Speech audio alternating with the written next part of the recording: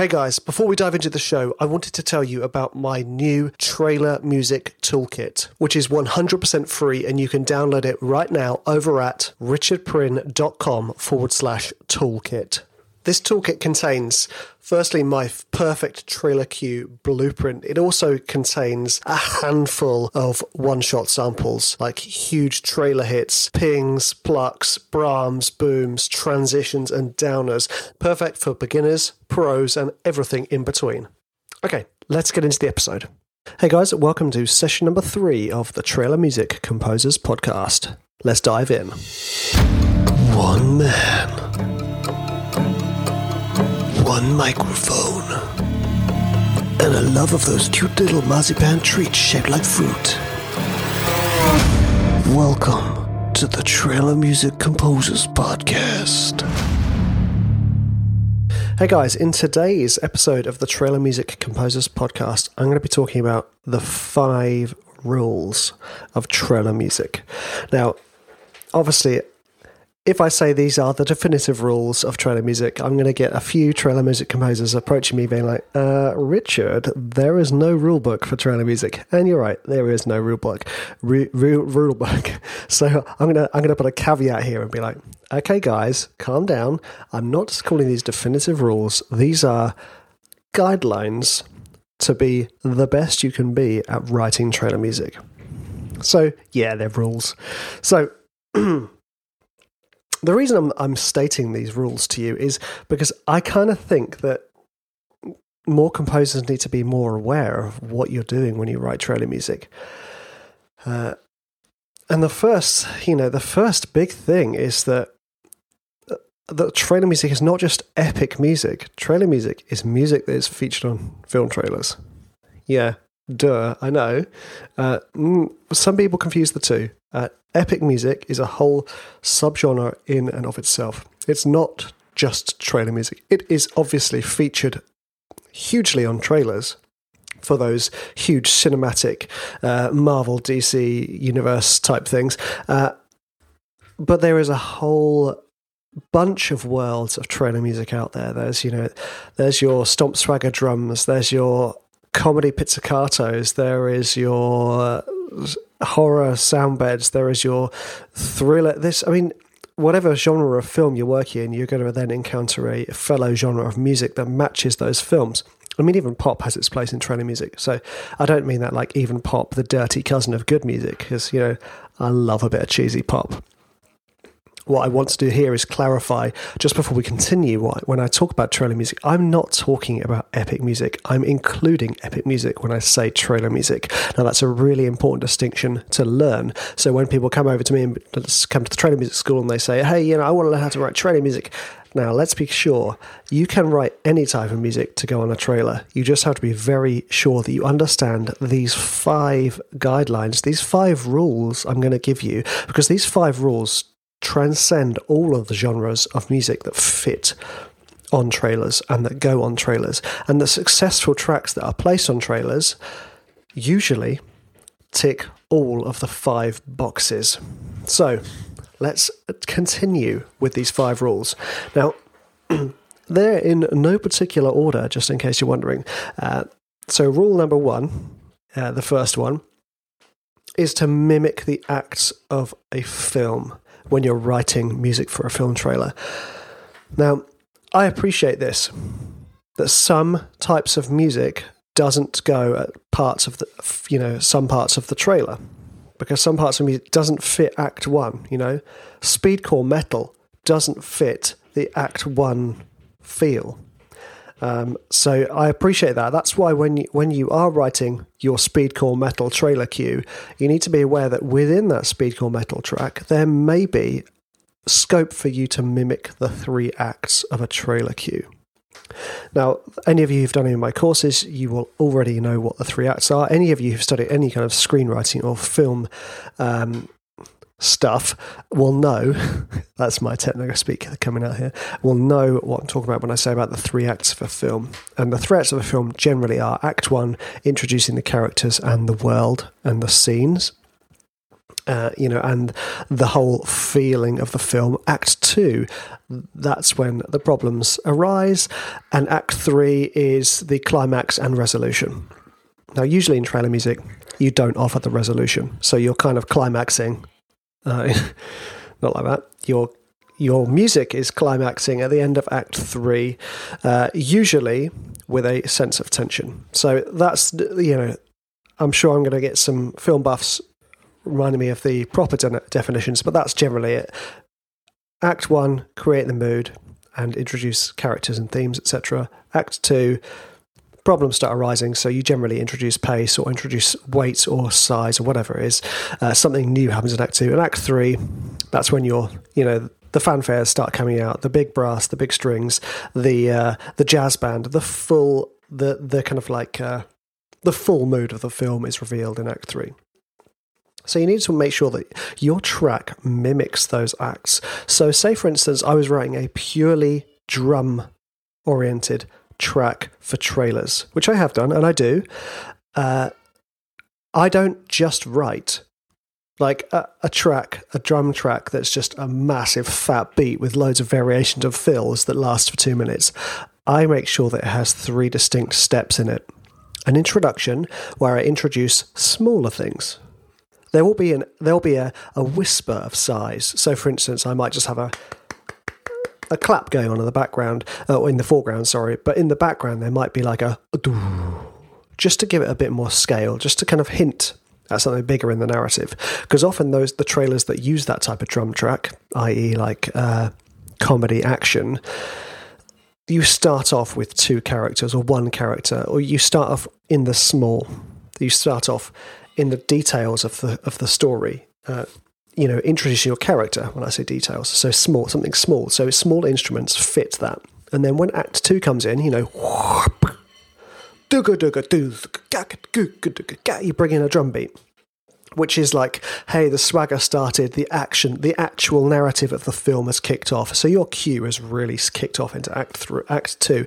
And you build that, and then in Act 3, you then develop your ideas in Act 2 and just give them a bit more weight, bit more scale, a bit more size. That either means bringing in the big boys, the big drums, or bringing in some reverb that gives the cue a bit more space, or mixing it so that your instruments spread out. Whatever technique you have to bring a little bit more breadth to the track, because that is, Act 3 is like, okay, this is in full swing. Now, the one thing to bear in mind here, those drum tracks that I have written and that do get written by lots of composers generally don't get used for Act 3.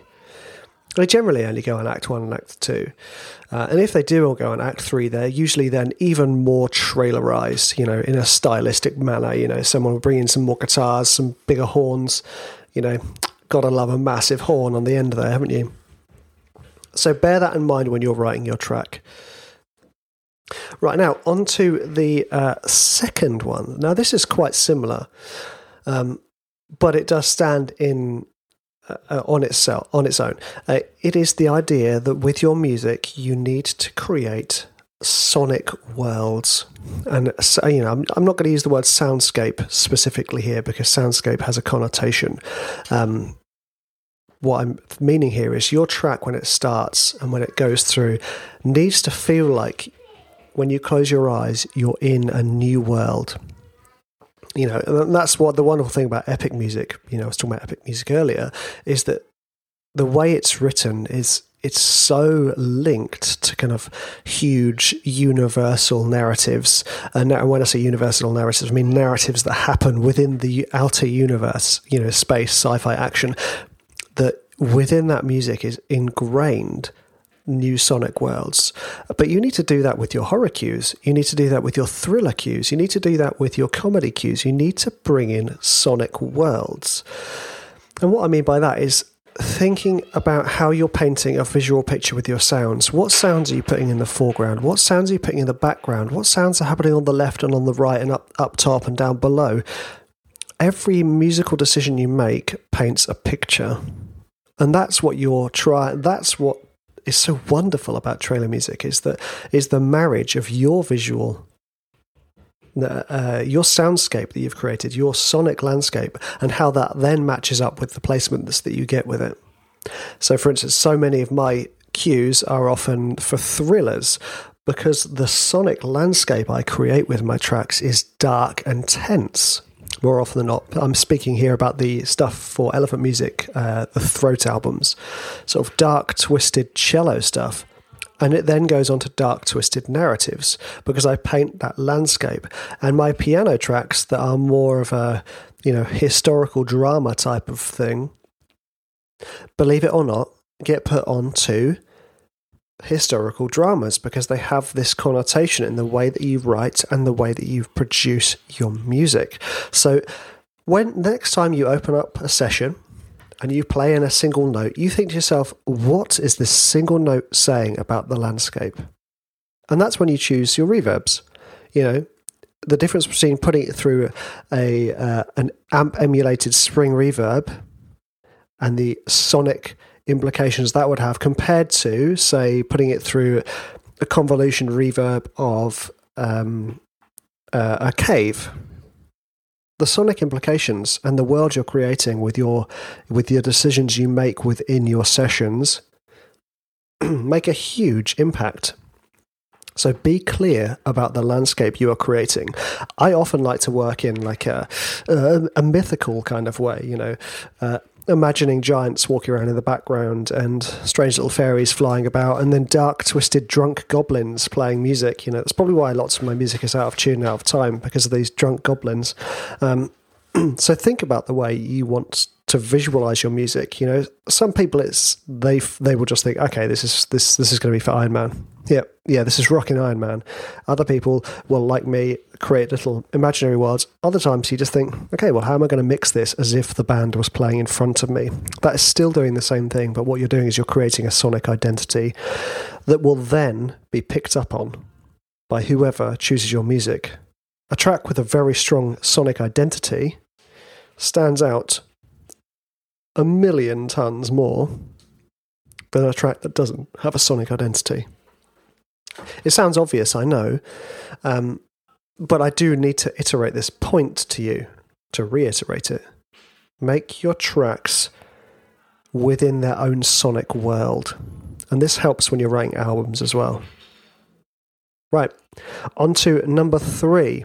Now, this was the hangover from my days working in advertising, but this is trailer music is motion picture advertising. It's still advertising. Your track needs to have a build. It needs to build.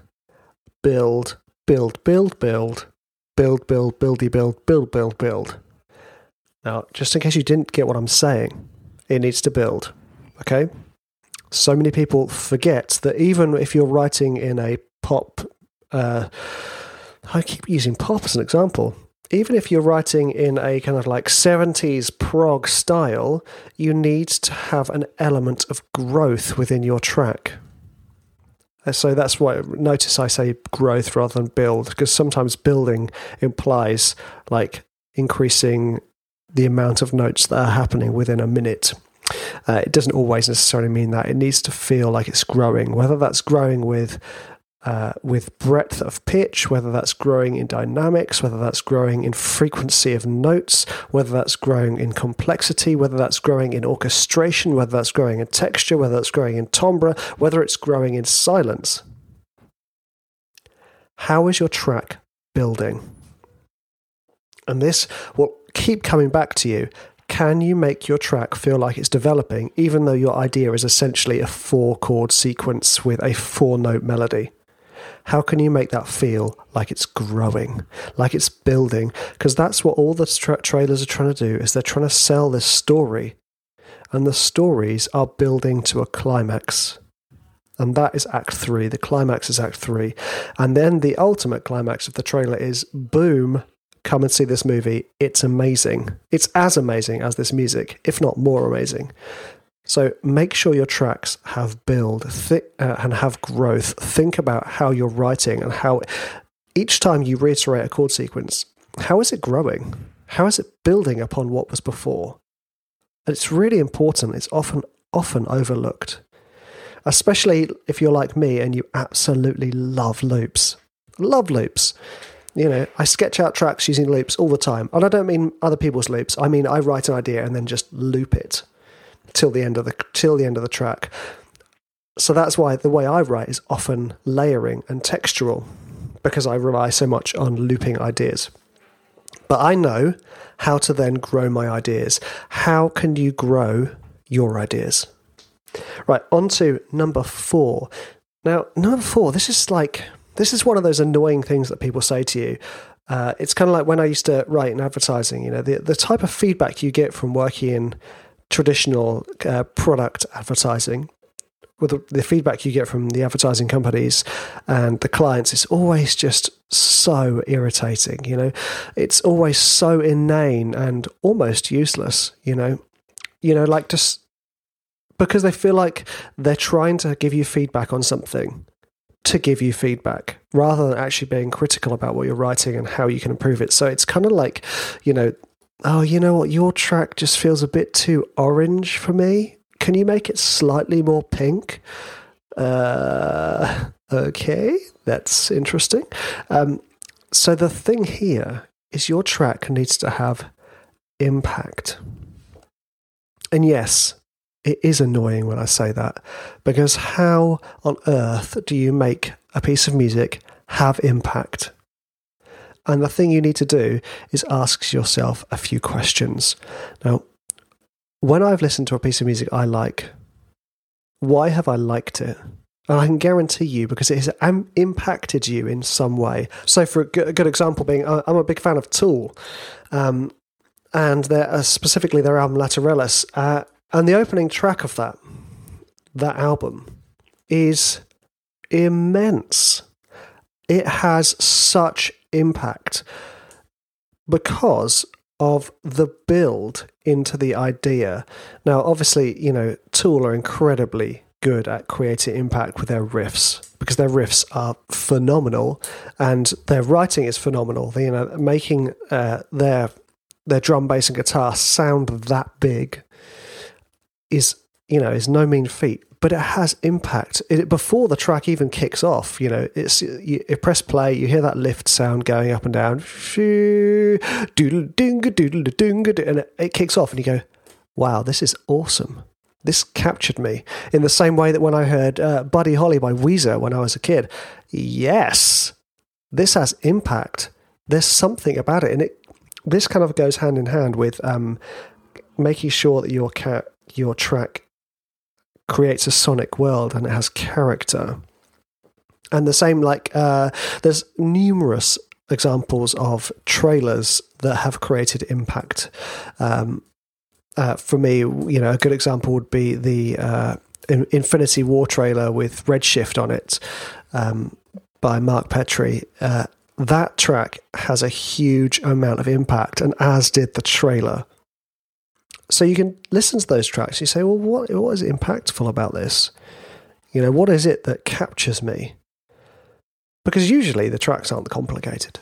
You know, not much of the music we listen to is complicated. It can be boiled down to the same chord sequences, the same melodies, the same rhythms.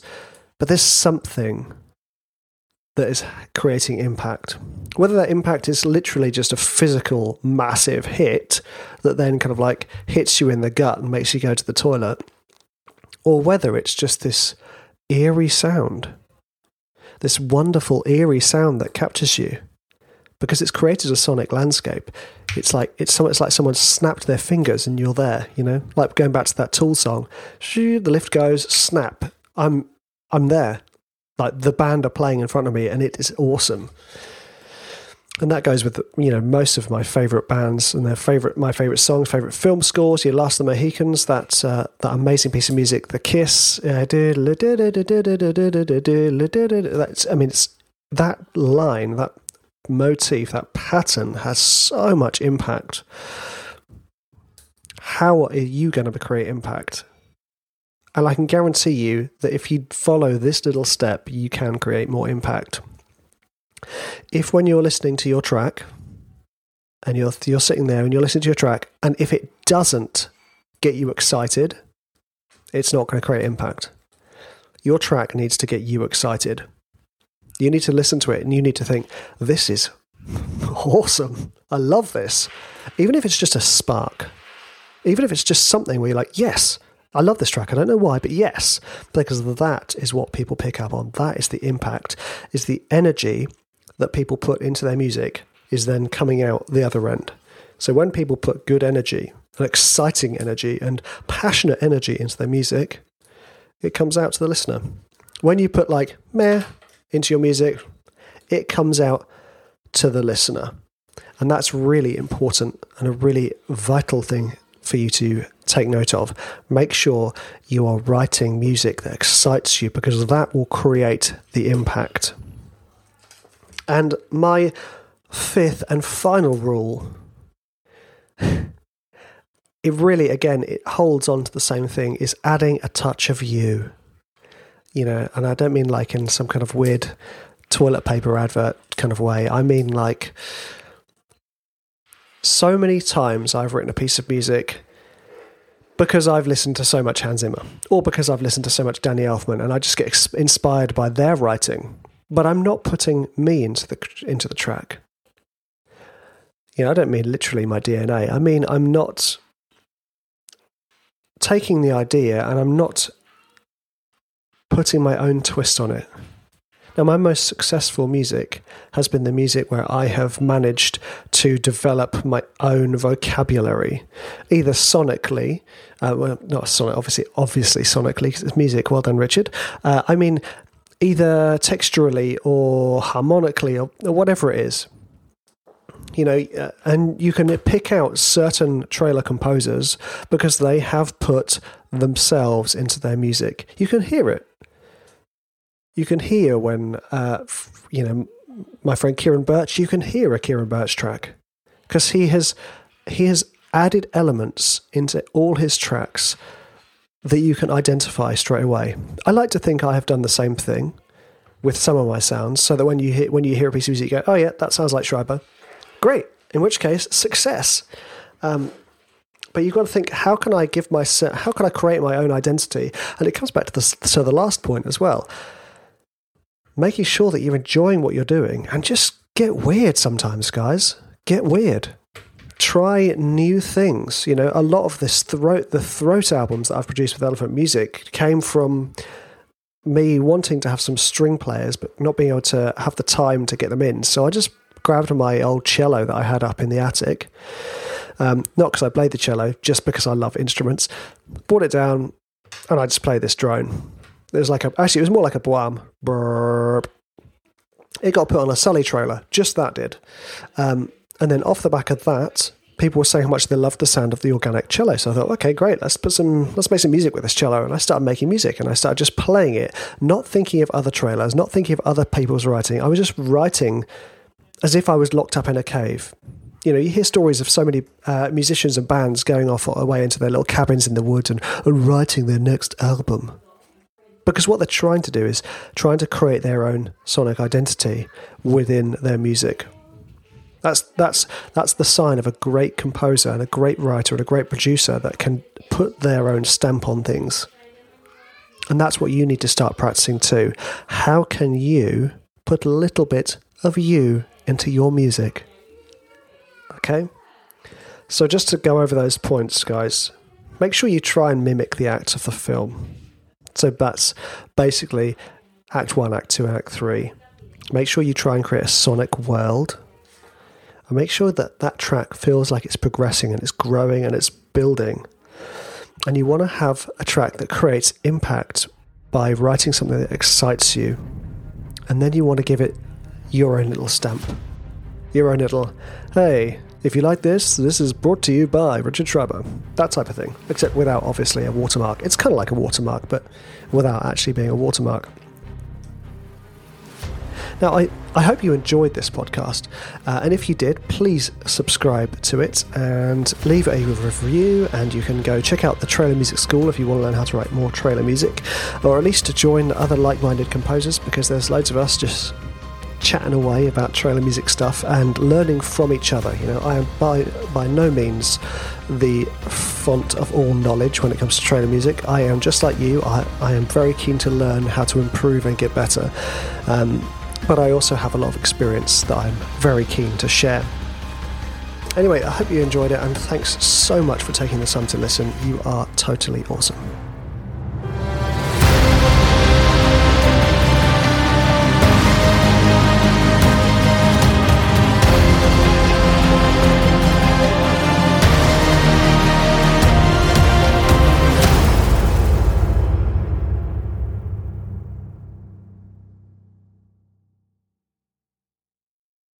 Hey guys, thanks so much for listening. I have something really, really exciting to offer you. I've put all 12 of my trailer music courses into a bundle called the Ultimate Trailer Music Bundle. And I've put it on for a very, very special offer. Head on over to richardpryn.com/trailer music bundle to get your hands on this awesome deal.